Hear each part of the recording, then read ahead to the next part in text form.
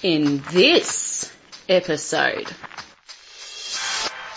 I don't have to care how everyone else is a fan of X, but Ian, what is your problem with Star Wars? Luke would be a stand-up guy even if he didn't have aspirations to be a space wizard. Which is just utter blancmange, and I reject it. People kind of remember it like that, but that's not what happened. Which is true. Luke got to go and bum around creating a kind of hippie camp for Jedi kids to go and express themselves. And where it's implied he was having a sexual relationship with his robot. That was it. That was the job. He did it.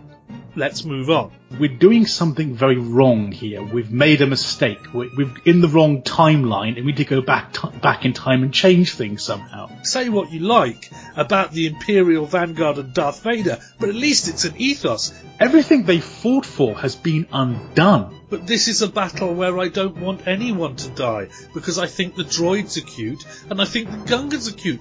Why can't they all just get along? Everything's bankrupt and destroyed and war-torn, and everything's corrupt, and it's effectively a giant galactic failed state. Yeah, that looks like a Star Wars movie to me.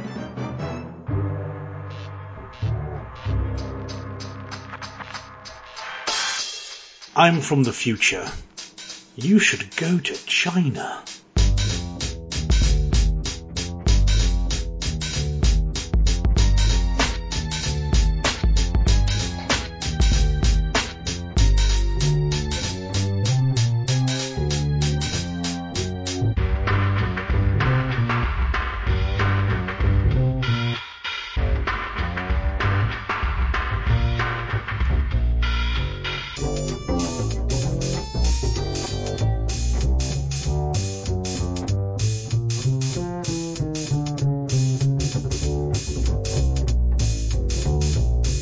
Ian, what is your problem with Star Wars? Is this how we're opening now? Okay, well, I love Star Wars. I adore Star Wars. I was Mr. Star Wars. I had Star Wars action figures, Star Wars vehicles, Star Wars miniatures. As an adult, I buy board games from Fantasy Flight, which come with lots of minis, and I very rarely play them. But that doesn't matter, because now at last I have an excuse to go out and buy things that are actually Star Wars toys. Unironically, I greeted the news of Disney's purchase of Star Wars with a certain degree of expectation and joy.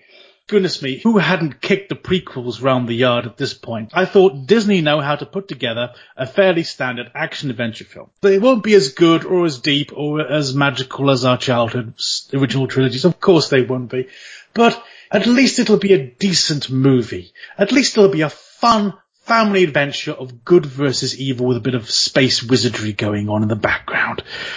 What could possibly go wrong, Leah? What could possibly happen where now we have outright rebellion amongst vast swathes of fans, and you do get some people making a stand on the quality of the films, but by and large the judgment seems to be, well, if you don't like these films, you're a bit racist, which is just utter blancmange, and I reject it. But even turning off all your social media, your YouTube, your Twitter, or your BuzzFeed articles, just shutting the internet down and just being a punter going to the cinema, I have to admit I'm feeling a little bit flat right now about Star Wars in general. It's grim. Well, let me counterpoint that with, firstly, I was never Mr. Star Wars. Even to the extent that I think that most kids kind of discover, I don't know, how did you discover Star Wars? I think my dad said, you'll probably like this, and propped me in front of it. Right. And of course, it was also the generation where everybody had Star Wars toys. I had an older brother who also had Star Wars toys, and what your elder brother's playing with is intrinsically cool. Right, okay. So, nobody even mentioned Star Wars in my house. I had to find out about it from a friend. Did your dad have a certain disdain for this thing, perhaps? Yeah, he thought it was silly. Over time, I came to understand he didn't think it was bad per se. He just thought it was silly. And he understood that children might want to watch it. He, in fact, took me to see Return of the Jedi in the cinema because I was like 8 or whatever at that point, and he didn't mind doing it, and he watched it.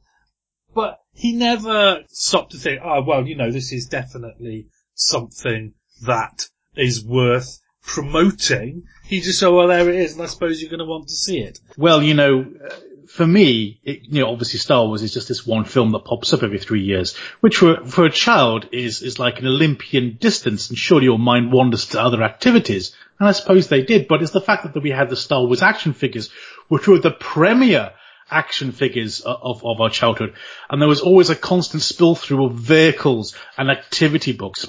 We had the Empire Strikes Back sticker albums, my brother and I, and we both filled our sticker albums. When they run out of vehicles to make from Star Wars films, they started inventing new, cheaper, more affordable vehicles you could go buy. There was always some new obscure character from the background they could bring out and release, and I would reliably get it. It was just this thing that was always there trundling along. There wasn't any cartoon series to prop us up in the in-between periods, but for some reason it just had this radiation. It wasn't even lost in too much speculation at the time, because children don't really speculate like that.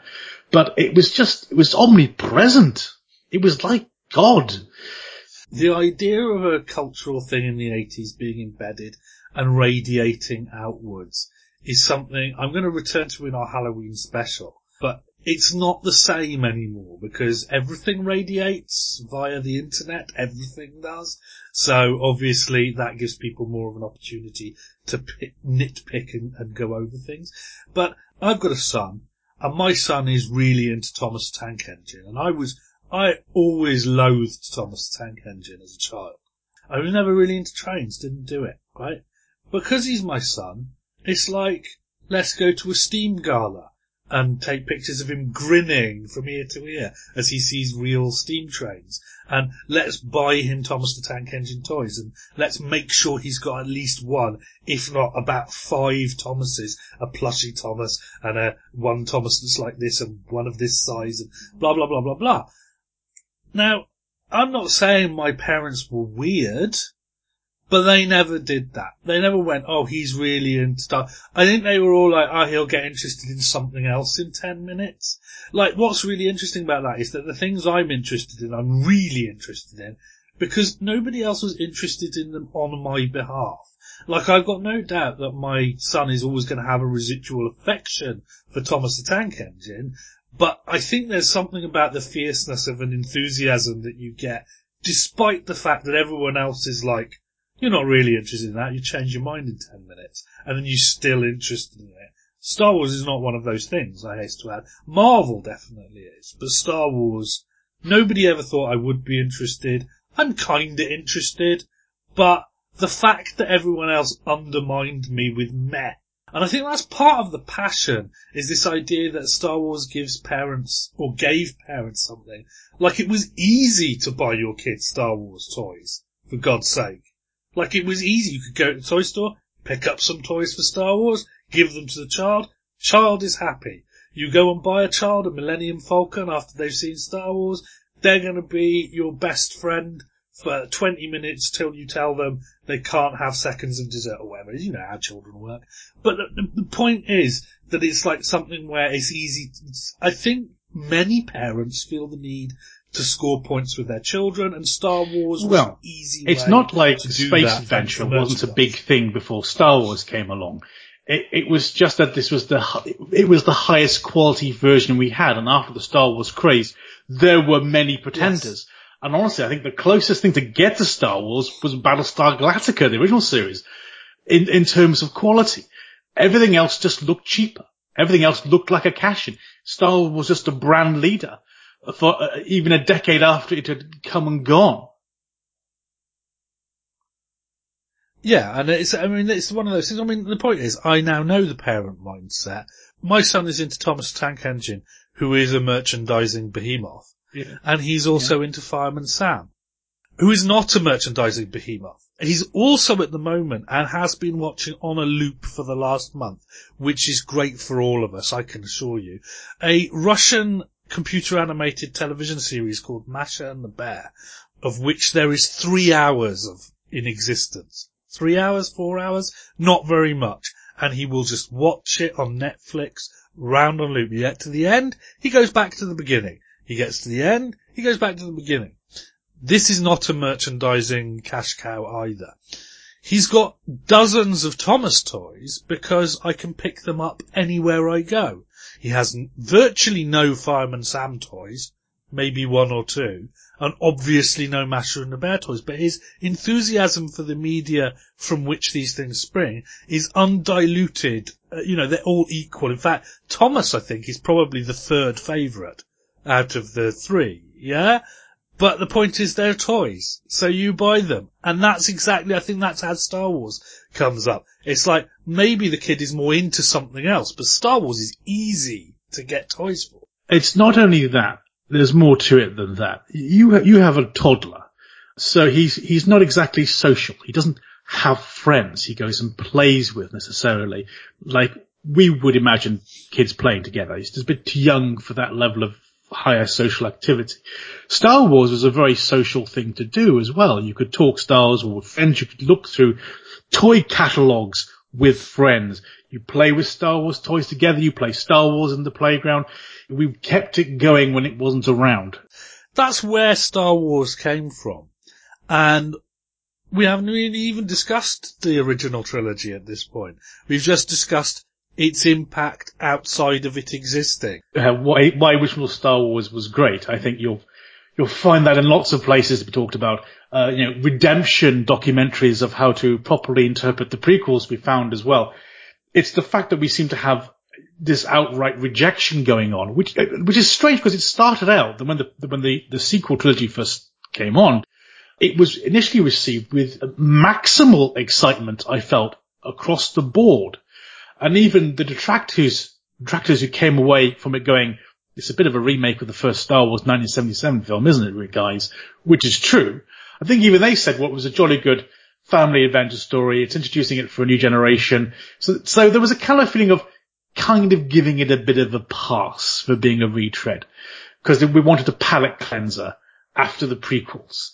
And now we're in a situation where people look back fondly on the prequels in a very short amount of time. In fact, in the space of 6 months, Star Wars popularity just went off a cliff. Now, there was underlying rock before then. So to go back to our earlier point, the toys have not been selling this time around. Even though parents literally took their kids to go see Star Wars, and maybe they had a bit of a buzz, like we said, for a while, it didn't stick. Toys R Us, do you know how much merchandising they just couldn't shift and is now in every bargain basement store throughout the land after that company dissolved? It's quite grim. The thing about it is, George Lucas managed to tap into a thing that wasn't, people didn't know when he made Star Wars toys. Having watched the 8-part documentary, The Toys That Made Us, on Netflix, have you caught this? It's a Netflix original. Not yet. I have a strange relationship with Netflix. Okay, it's complicated. It should be on the top of your list. Okay, so there's an episode about Barbie and an episode about Hello Kitty, but the good thing about it is that the documentary series as a whole is in this thing where it goes, well, here's how the toy started. And so by the time you get to those episodes that are of less interest, you just want to follow the story. So that's quite cool. But they do Star Wars, they do He-Man, they do G.I. Joe, they do Lego. Oh, Star Trek. They do an episode about Star Trek toys is really interesting because Star Trek toys have always been so rubbish. And it's kind of a whole documentary about why Star Trek toys have always been rubbish and look set to be rubbish for the foreseeable future. And yeah, before Star Wars, the idea of something being toyetic was bandied about. In fact, Star Wars brought the newer toyetic into the world fully outside of the toy industry. And it was the only game in town. Then, of course, you have things like He-Man and things like that, which exploited this idea that if you have, what's really interesting about G.I. Joe as opposed to the old, what we would call Action Man, but the original G.I. Joe doll, the smaller kind of vehicle-based Star Wars rip-off iteration of G.I. Joe, was entirely like a kind of melange of ripping off the Star Wars business model and ripping off the He-Man business model. Where it's we have to have a cartoon and a comic and, we have to do all this stuff to get people into it. And of course Transformers were there as well. So you have all of this stuff that happened after Star Wars, before even the 90s. And if you think you're going to make a Star Wars movie today and it's going to be quite so easy to shift them toys, it's a different world. Star Wars had a 90s revival prior to the prequels coming out because they re-released the special editions of original films in the cinema. There was a toy line released at the same time. I mean, it was showing it was still a bit of a kicker as far as I understand. I mean, it has collectors.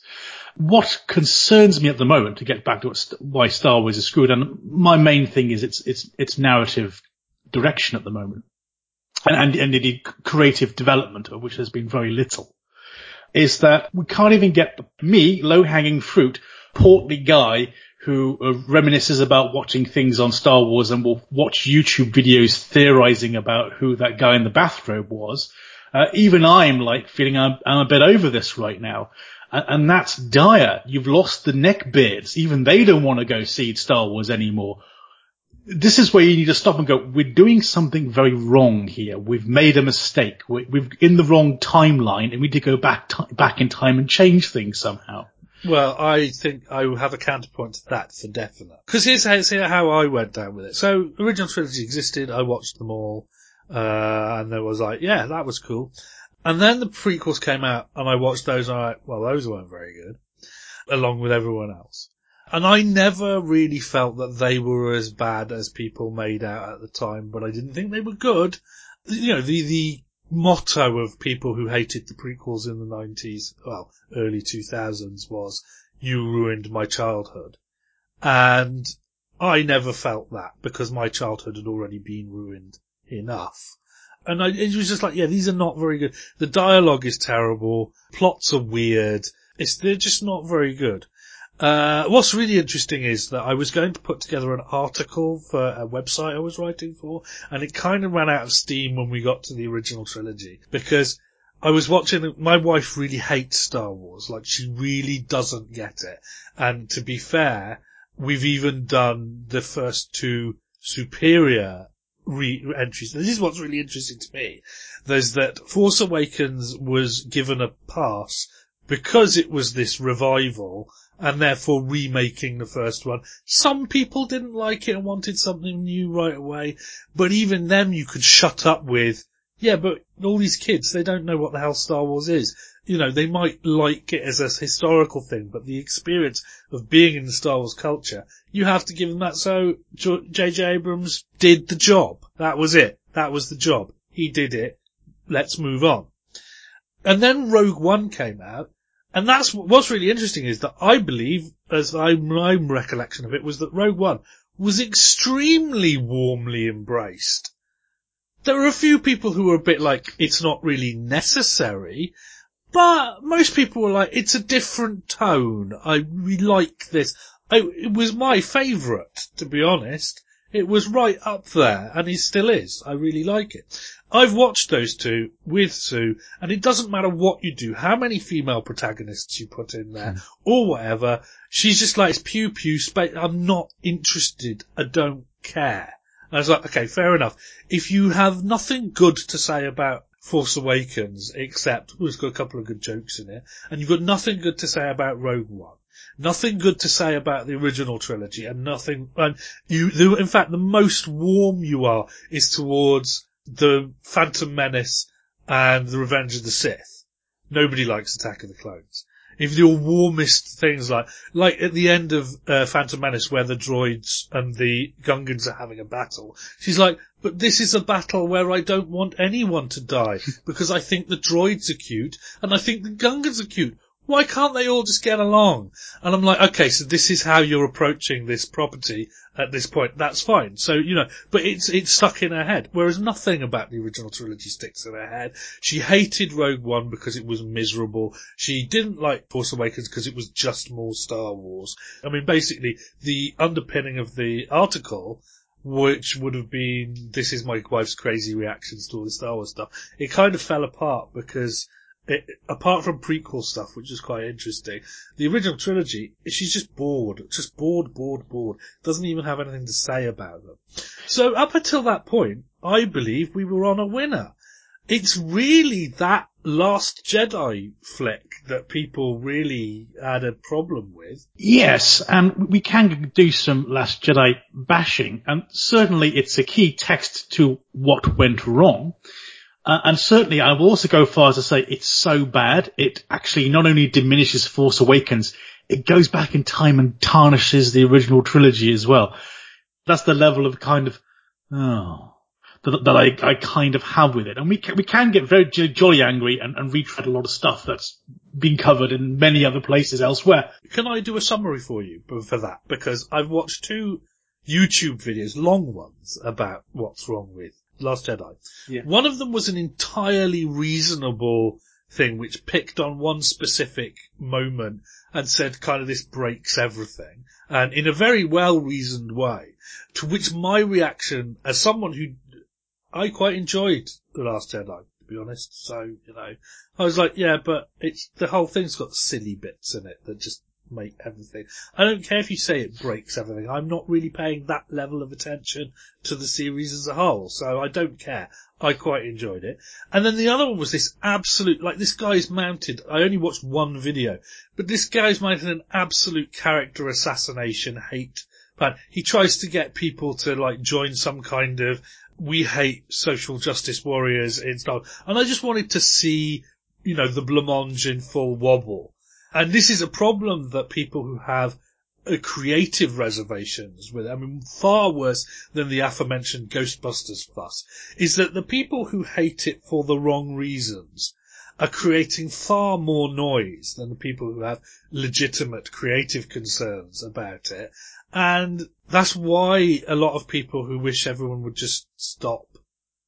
My personal attitude to it is that whereas J.J. Abrams kind of set the tone for going, look, this thing's been around since the late 70s. It had a wobbly period in the early 2000s where it kind of came back, but they cheated by doing prequels. The last installment continuity-wise was in 1983. In order to take this franchise and build it up again, we have to wipe everything clean and start from the ground up. And it does a lot of jobs in that, but also in a way that's a bit creatively loose, which maybe isn't the best thing. I kind of have a grand thesis, which might take a little time to get through. Perhaps I should just get to it, because I kind of feel we're skirting around a lot of things. Just to talk about what I call blancmange, which is the social war that's currently going on. Yes, there are elements which are very loud and have a certain political standpoint on things. But the other thing I want to say is that to some extent I feel the bear is being poked. There's the sense of the last Star Wars film might not have made a lot of money, but at least it pissed off the right people. I felt that's not the attitude to have. But anyway, that's just blancmange. Let's leave blancmange alone. We don't need blancmange to make our case. Star Wars is clearly failing to connect with the general audience, as Solo has proven, as toy sales have proven. We don't need to talk about representation. Even white beardy people don't want to go see this movie at the moment. Okay, the problems start at the initial outlaying of their grand scheme. At the time, a lot of people looked at their business plan and said, oh, they're just copying the Marvel movies. And everyone said this was a terrible idea. And it's since failed, and everyone's now concluded that you can't have a yearly Star Wars movie. It can't follow the Marvel movie model. I contend, aside from its release schedule, it has in no way emulated the Marvel movies, except perhaps in the shoehorning of humor. Each Marvel movie builds a consistent universe. All the films inhabit the same world. That is not true of what Star Wars has been doing.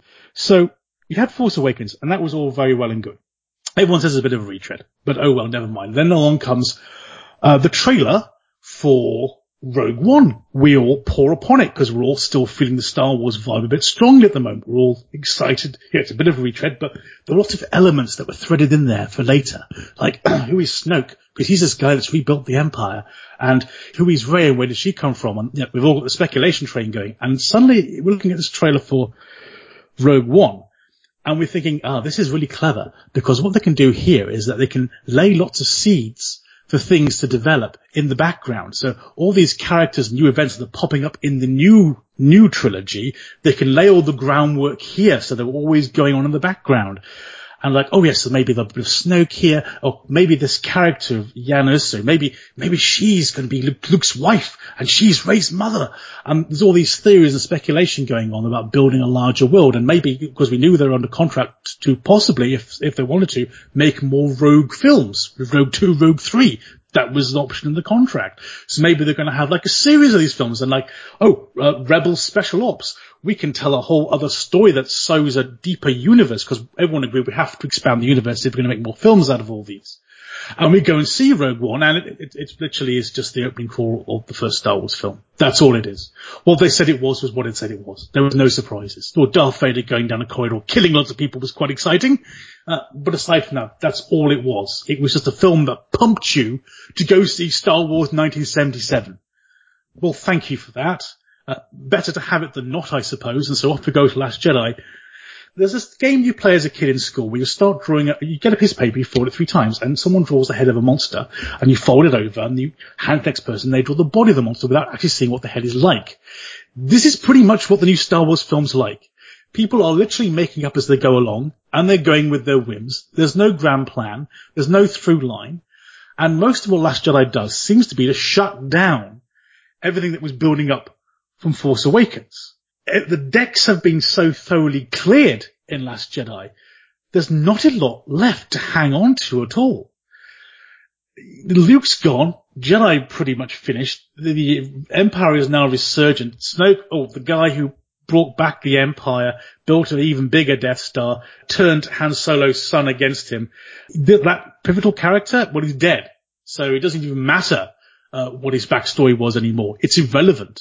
It just feels like it's all being dismissed very quickly. And perhaps this was a result of not wanting to seem too predictable. So Rey isn't going to have I am your father moment. Instead, they go, what's the most interesting new thing we can do? Oh, she's nobody. She's from nowhere. That's new and interesting, they thought. But it doesn't really give you anywhere to go with the character after that.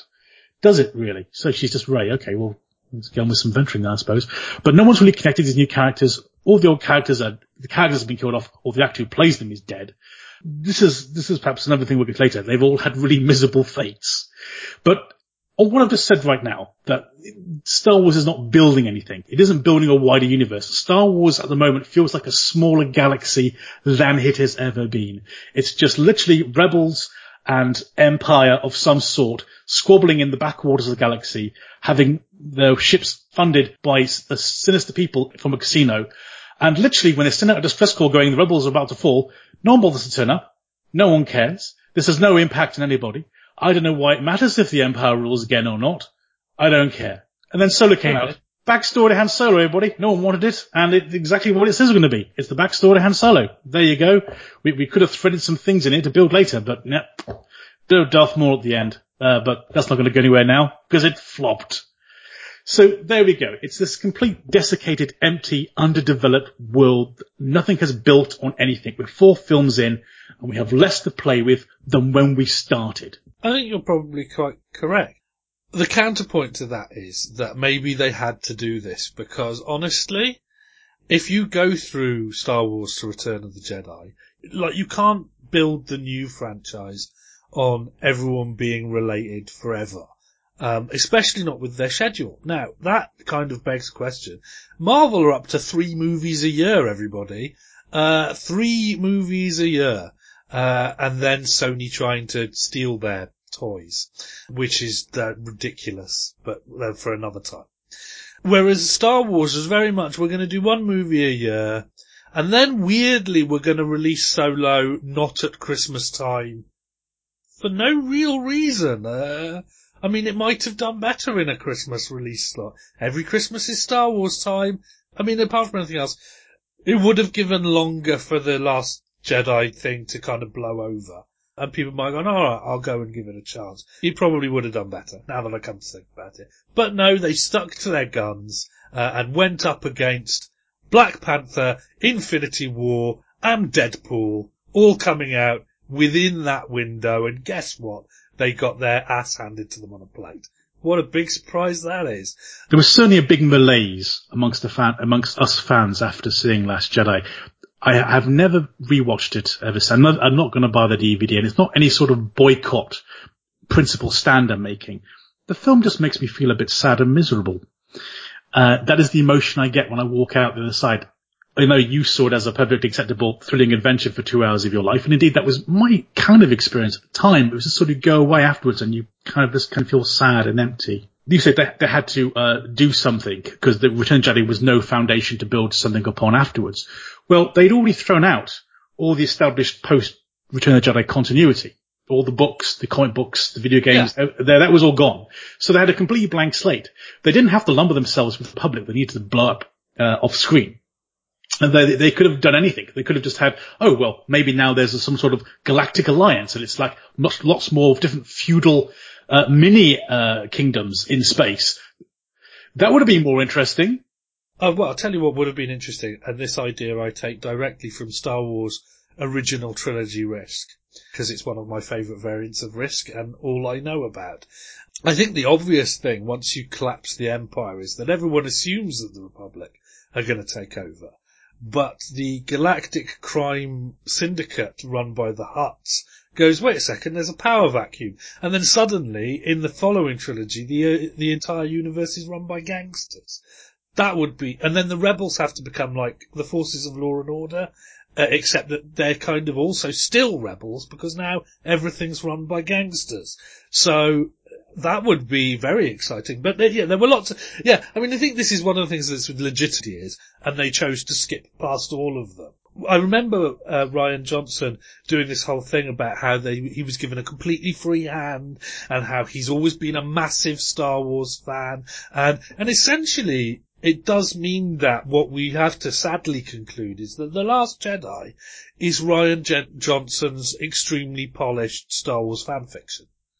And that's the problem. It's so far into that fanfiction area that a lot of people who are in the same boat as him in terms of their love of the series can't stand it, because that's one of the things. It's like, I'm one of those weirdos whose only fanfiction is an Assassin's Creed fanfiction that does its utmost to pay complete respect to the entire canon, more respect than Ubisoft do to their franchise, and tries to weave it in a very legitimate way, so that if you were a fan of the games, you would read the fanfiction and go, yeah, that fits. Whereas I think a lot of fan fiction is like, I don't care. I mean, the point is that it's part of the liberation of creating fan fiction for fan fiction creators is, I don't have to care how everyone else is a fan of X. I only have to care how I want to express my fandom. And I feel that Mr. Johnson may have been way too far into that territory of, I just want to express my love of Star Wars through this. And it was so different to what other people have a deep love of, that it just turned them off. Whereas people who didn't care in the first place were like, yeah, that looks like a Star Wars movie to me. I don't think that's necessarily the case, because I think people were looking for something that broke the formula. Everyone was going into Last Jedi, I think it's going to be a retread of Empire Strikes Back. And to certain service level events, it was. But I think Rian Johnson took a very conscious decision. It's been observed by other people, it's not my own original thought.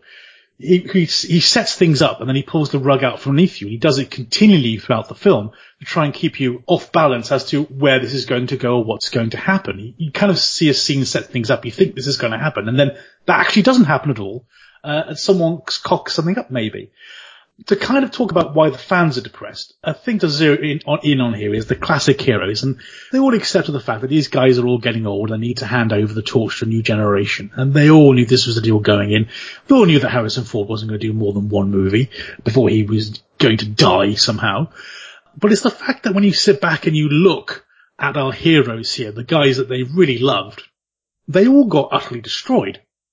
And not just like they all had deaths, no.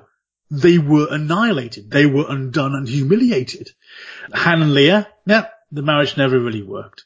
The son turned evil and kind of destroyed everything. So then Han just went back to being a smuggler again, back to where he was at the beginning. He used to be a respected rebel general who had won the war, and now he's just a bum. Deadbeat dad, father. Luke couldn't be even more bitter or destroyed. Everything he's built has been wiped away. And this isn't just like a bad turn of events in the last few years prior to the movie starting. these things go back decades. So it's like Return of the Jedi, everyone's had a big party because we finally beat the Empire and the Emperor is dead. Everyone cheer, yay, victory for us.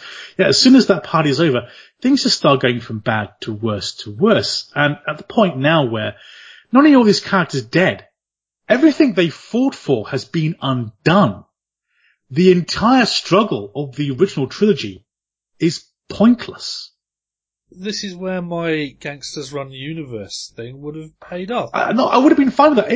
If they came in and said, we tried to put together, but hey, everything's bankrupt because we had a military dictatorship running things the last few years, not known for making lots of money. So everything's just bankrupt and destroyed and war-torn and everything's corrupt and it's effectively a giant galactic failed state. That would have been interesting. Well, this is what I was going to say, actually. One of the reasons why they failed so utterly is because they wanted to concentrate on the characters, but they didn't actually concentrate on the world. And I think if we're going to give George Lucas any credit, which we should, because to be honest, looking back on it, he's on the right side of the digital revolution. He did make the original Star Wars, and he was deeply involved. He cared about the world. Sometimes he cared about the world so much that it hurt and was stupid, but he cared about the world. And obviously what seems to have happened is this new creative team, they care about paying attention to the fans and the characters that were there. But if you say, hey, we're going to set it in a place where they won the war, so now the Republic is fine, absolutely fine, but they've all failed, well, then they look like failures. But if you say, well, no, actually what happened was that the gangsters suddenly popped out and surprise, now we were going to run a sort of military dictatorship run by the Hutts that isn't even, it's not like the Emperor was trying to achieve something. Say what you like about the Imperial Vanguard and Darth Vader, but at least it's an ethos. These Hutts don't believe in anything, dude. One bad situation to another, as predicated by the fact that war is bad and that war creates these situations. Well, then you give all those characters something to fight for, because the reason they really failed is because up until the First Order popped up when they were all drawing their pensions, they didn't really have anything to fight for. Luke got to go and bum around creating a kind of hippie camp for Jedi kids to go and express themselves, and Han and Leia didn't have any purpose, so they ended up arguing amongst themselves and splitting up. And it's all obviously, the characters do make sense because you've made it's like, what happens to heroes when the world is essentially fine? Well, if the world continues to be fine long enough, those heroes fail to be heroic anymore. They just turn sour, which is exactly what happened. If they'd have found a way to make the world hostile, then Han wouldn't have had to go back to being a bum because he would have had something to fight against, as would have Leia, as would have the Jedis. If Luke's Jedi Academy had to run under the circumstances of now being on the run from a bunch of gangsters who don't care about spirituality, one job, and will just kill people, then he's got something really spiritual to get his teeth into, and therefore we don't have to have this. And I don't even care about Star Wars, and I can see that. The new batch of characters we put together aren't exactly brimming with much to distinguish them, I'm sorry to say. And it has to be said, across the board, good guys and bad guys, competence is thin on the ground. Say what you like about Darth Vader, at least he got shit done. Yeah, so I suppose, right, I want to leave off here, and I want to leave off with a thing where it's like, Star Wars has not yet had its Iron Man moment. Yeah? If we actually look at it, what's happening in Star Wars at the moment is sort of like a compressed and very similar. Like, we've had our X-Men in The Force Awakens, where X-Men is like, yeah, it's kind of, we've seen a lot of this, but I suppose this one's alright, yeah? This is very much the same vibe. Then Rogue One, I would contend, is like that original Sam Raimi Spider-Man. It's like, okay, so it harkens back to a Silver Age, and it kind of does it, but it does it very polished and very well. Now we're in the Hulk Daredevil phase of Star Wars, where it's like, no, we've lost it. And we're still waiting for 2008. And the point is that somebody pointed out, and this is very true, the reason Marvel Cinematic Universe didn't spring up out of nowhere in 2008 people kind of remember it like that, but that's not what happened. Well, Iron Man had existed since the 60s anyway in comics, but nobody cares about comics. But the Marvel Animated Studios had done a couple of cartoons that were well received with him. When they made the movie, they took full advantage of that Matrix under the radar. Nobody cared about Robert Downey Jr. playing Iron Man. Nobody cared.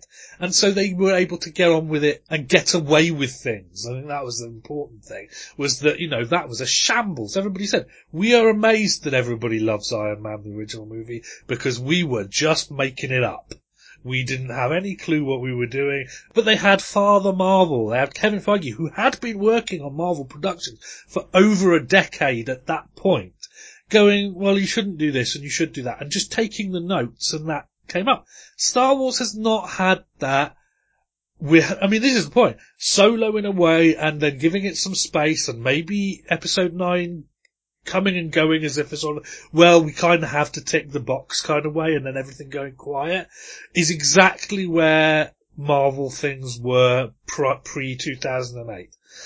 The blank slate, where it's like they take something, and then they go, here's this thing. And everybody goes, wow, have you seen this thing? This thing is so good. Once they have that keystone, they need their equivalent of Nick Fury at the end of Iron Man to go, you've taken your first step into a larger world. But they could do it. But the point is, they're not at the point of Iron Man yet. And I think that's all that is the problem, really. The other thing also, to say they didn't copy the Marvel model. The Marvel model, the initial plan was, hey, let's just do an Iron Man, Thor film and Captain America film, and then draw them all together for a big gang-up movie. And there's a lot of excitement about the plot threads that were building along the way. Again, their failure to have a plan at all, and their failure to seed continuity of excitement in the people who are paying attention to their films, is exposed here. What have I got to hang on to going into Episode 9? But what's really weird is that all that people had to hang on to was, one, Nick Fury emerging from the shadows and going, you've taken your first step in there, which they did as maybe we could do this, I don't know, let's see what people went nuts for it. So then they quickly went and tacked onto the Hulk, Tony Stark talking to the General which is really weird, because again, that was a tack on. They just wanted to make it seem as if there was a direction in which they were going, even though they really had no idea. But what's really weird is that they took that tiny little thing where they're in a bar and the General and Tony Stark are having a conversation, and they have built Tony Stark's, as a facet of Tony Stark's entire character, where he's the one that sides with the government and thinks we need more control, out of that one incident, because they're going, that happened, that's canonical. So it's a very important plank that he believes that he should work with the military, even though he doesn't particularly want their oversight himself. That's really weird, but it kind of works psychologically. And then, people seem to remember that the Marvel Cinematic Universe went Iron Man, and then forget about the Hulk one. Then Iron Man 2, which happened hot on the heels. And then there was a huge gap before Thor.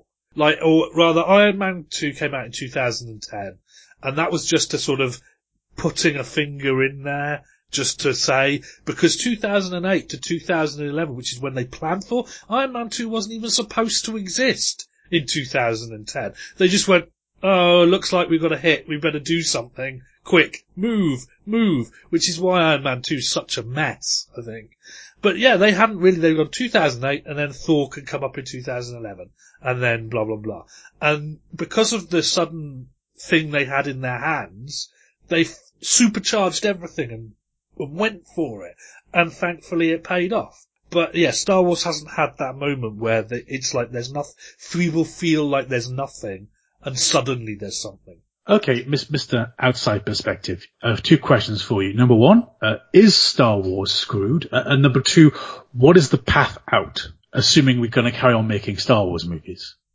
Right, well, this is their big problem, you see, because even though Iron Man came out of nowhere as far as the mass audience is concerned, and in fact wasn't even a particular popular character in comics, he did pre-exist. People knew, there were people who knew who Iron Man was, And the thing is, people have been harping on about a Star Wars live-action television series since time immemorial. And the first one that they've actually got production set photos of is called The Mandalorian, which I think is a terrible title, because to most people it sounds far too similar to midi-chlorian. But let's move on. Those who are in the know, which is like those people who have seen the picture of someone who looks a bit like Boba Fett in The Mandalorian, have gone, that looks good. Which is like, how do you conclude that? This is like, I don't understand. There's something about the design of Boba Fett that makes people on the slimmest of visual cues go, yeah, that looks really boss. Boba Fett's really strange. Do you know, in the first Star Wars movie, there's a guy with a little hook nose, and he's got a hood, he's an alien, he's got a walkie-talkie, and he sees Han Solo in Mos Eisley, and he talks to his communicator, and later on there's another scene where he points some stormtroopers, and they have a shootout in the hangar. That character is basically Boba Fett, but they put on a really cool costume and gave him a bit of mythology, and all of a sudden the character now had legs far beyond his fairly minimal plot function, which he has in Empire Strikes Back, which is essentially the same thing, to kind of see Han Solo at a distance and then point some stormtroopers towards him later on. That's Boba Fett's plot function. That's all he ever did. So yes, so far we have a photo of a guy on set dressed like a character who's reminiscent of another character from Empire Strikes Back. Well done. It's a good piece of design then. It's a good piece of design now. It doesn't make a good show, I agree with you. Yeah, and this is so there we go. So that's what it is. But in order for them to have that Iron Man moment, they have to have someone that the Star Wars fans know, and then produce some piece of quality entertainment which then catches people's imagination, and then you're on the royal road. Marvel had the advantage that it was kind of like a time game. It's like, if people didn't like Iron Man, maybe they'd like Thor. If people were, they were absolutely bricking it about Captain America. Captain America really lucked out because they had that guy in the White House who made America bearable for most people. And doing the wartime thing was the biggest stroke of genius ever, because everybody could get behind Captain America because he came from a different era, and therefore where America didn't suck. And so therefore he became more romantic for the fact that he still believed in all this stuff that Americans no longer believe. And they played every stroke and every beat straight down the line perfect.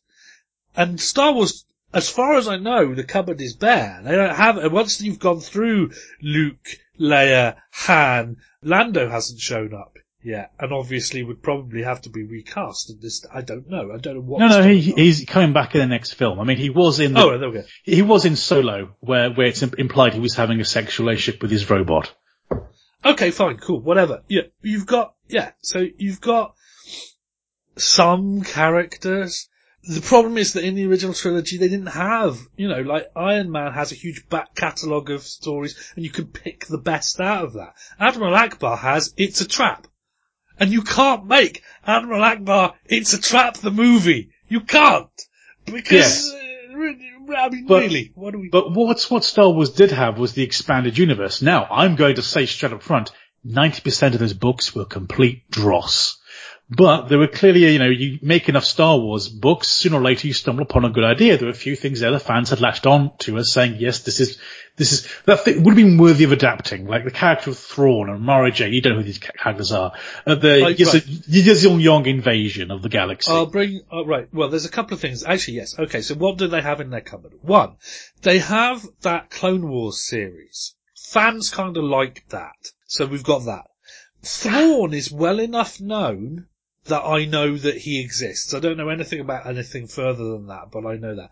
You also have, and I know this is kind of historical, but you could kind of go to Knights of the Old Republic, which was very warmly received. So you've got things. And what Star Wars people need to do, to be fair, given that they've left the bit that they wanted in such a parlous state, if Disney launched a thing to say, look, the extended universe, it still exists, obviously, and we decided to throw it all out, but we've kind of taken a look at it, and we've decided that was a baby bathwater situation, and we're actually going to bring all that back into the fold. We're going to spend some time just finding out what that stuff's all about. You need to start with fan buzz. If they decided that the next movie they were going to do was going to be called Thrawn, it would be a complete reversal, surely. Like, in fan terms. I think, yes. The character of Thrawn has turned up in the successor series to Clone Wars called Rebels. The Clone Wars cancellation was quite controversial at the time it happened, because everyone felt Clone Wars was going on a good speed and heading towards its climax. So it was cut off because Disney were now in charge and we got Rebels instead. And fair enough, there we are. But again, to reiterate my earlier point, Rebels doesn't go anywhere. It's exactly what it says it is. It's the story of the plucky guys who formed the early rebellion before the 1977 Star Wars film. There we go. Yeah. But Thrawn did turn up in that. That's prequel time. I think there's also a thing which is kind of, I mean, the way that audiences reacted to the X-Men series, how the X-Men series developed to decide things that they wanted to do with their own properties. And one of the things that they probably learned is that, they had a much better advantage because they'd done all this groundwork research, but that, although there are people who complain about it on the internet to this day, the larger audience didn't really care that there was an Emma Frost in the 80s in Wolverine Origins, which everyone hated, and then a different Emma Frost in the 60s. They didn't care because the second Emma Frost was seen as sort of the canonical Emma Frost, and the one in the Wolverine movie, we could just forget about her, and that kind of stuff. And so Marvel are there taking notes, like, okay, so you can do that, can you? But you can't do this, but you can do that, but you can do... Okay, cool. So, I think that's another thing they need to do. What they need to do is take, if this character's popular, say, well, we're jettisoning that piece of continuity there. I mean, things that happen in books, it's the same as the comics universe with Marvel. We're jettisoning this, that, and the other, but we're now going to produce for a movie the definitive version of this fan favourite character. And that's how they need to approach it exactly. I mean, if people keep talking about people ripping off the Marvel Universe, what they do is rip off the idea of having a bunch of interconnected movies that gets people really jazzed, but they don't ever actually rip off the way that Marvel have done things, which is to carefully research how audiences are probably going to react to X, to the extent where Black Panther can come out and be a world-dominating, Oscar-contending, striding across the earth colossus of a movie. And yet it's like people keep saying quick fix. Well, what is the quick fix on a cinematic universe? There isn't one. Everybody's just said, hey, you know that thing that makes loads of money? We want one of those. Without ever going, well, how did they get the thing that makes loads of money? Nobody's asked that question, to my knowledge. Not even DC. As far as what I would do as a kind of early treatment, Star Wars is a heroic genre. All the characters, those principal three they started out with, Iron Man, Captain America, Thor, they're all heroic figures. Tony Stark has his demons, but he's a heroic guy. He does the right thing from his own perspective. You understand where he's coming from, and even if you disagree with him. And I kind of feel there's, like I said before, there's far too much incompetence in our characters in the news that's come out. I don't have any particular problems with any of these characters in concept. It's just their execution. You got an ex-Empire stormtrooper turned rebel. Well, there's an interesting character, but he's played off again as a sort of comedy buffoon. It's frustrating. And Rose Tico, I don't have any problem with Rose Tico. My main problem is they made her a mechanic. Are you serious with me? She's got one job, but that's fixing things. Hello? That's what the robots do around here. Why are you giving her that? Then give her something else to do. Make her the computer hacker person or something. Well, of course, yes. I mean, one of the key quotable lines from the Avengers is, take away that fancy suit, what have you got? Billionaire, playboy, genius, philanthropist. It's like, if you take away the thing that makes you the, main character in this movie, what have you got? Still someone who's pretty damn awesome. And I think you're right. Star Wars characters need to be that. It needs to be, they do this in the film, but take away that, what have they got? Oh, they're still awesome. Yes. And that doesn't happen. Luke would be a stand-up guy, even if he didn't have aspirations to be a space wizard. Well, exactly. And Han Solo is basically, he has that heart of gold. He'd have the heart of gold whether he was a smuggler or not. Princess Leia kicks butt in a quiet, muted sort of early 80s female kind of way. But you could still do that even if you weren't a princess or whatever it is. I don't know. It's very confused because of the way that the characters think. But the point is that if you take away the thing that makes them the role that they're playing in the story, they're still awesome people. And I think that's definitely something that needs to be remembered, because Iron Man is awesome even if you take away his metal suit. Captain America is still a decent, stand-up, really nice, loyal guy, even if you take away his vibranium shield. Bruce Banner is a genius-level biophysicist, all of this kind of stuff, even when he's not a Green Rage monster.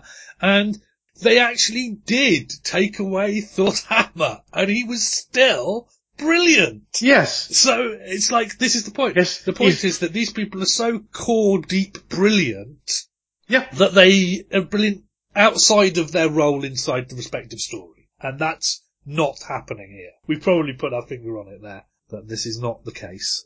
So, is Star Wars screwed though? Star Wars is currently, if you're gonna have like a little red light bulb in a box with the word screwed showing through, that light is on at the moment, but the light isn't permanent. It can be switched off. So yeah, at the moment, unfortunately, it really is. Worse than Star Trek was screwed in the first in this series. Discovery's getting a second season. It's coming in January. And even has fan favourite characters now. So Star Trek is a lot less screwed than Star Wars at this date, which is a surprising thing to say. Abrams has a lot of work ahead of him, sort of rebuilding momentum, bearing in mind just how barnstormingly huge Awakens was, how well received it was. All that goodwill is evaporated. He's got to put some defibrillators on the fandom to try and wake them back up again. I don't envy him his job, and he's inherited an awful lot of baggage. It's kind of like, it feels now like the obligatory third part of a trilogy. So it kind of feels like it's a hump we have to get over so we can just wipe it all out, say, oh well, and kind of start over again with something smaller and simpler. One of the things about this is, I don't know if anyone noticed at home, you probably didn't, you think we were just being really subtle, but I didn't actually bother to write up any notes for this, and we didn't need them.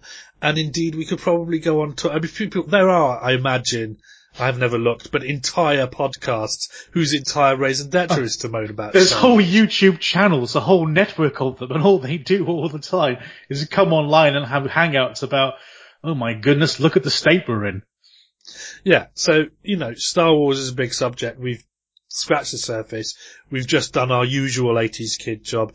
We've answered the question, and the question is, the news is not good, ladies and gentlemen, but we kind of knew that going into this show.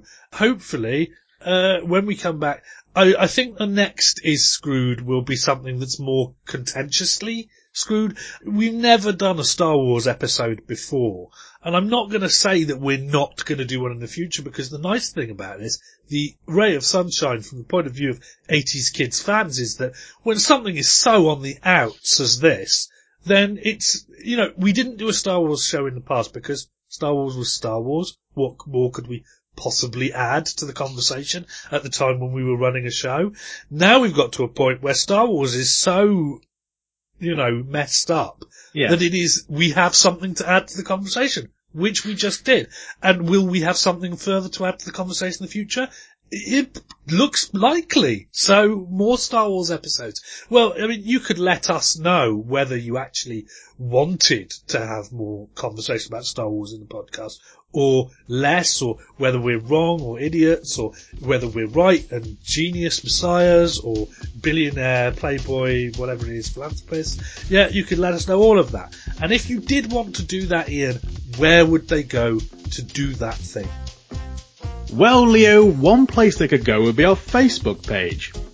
You can find our Facebook page at facebook.com/Revenge of the 80s Kids. And that's 80s as in numbers, so 80S.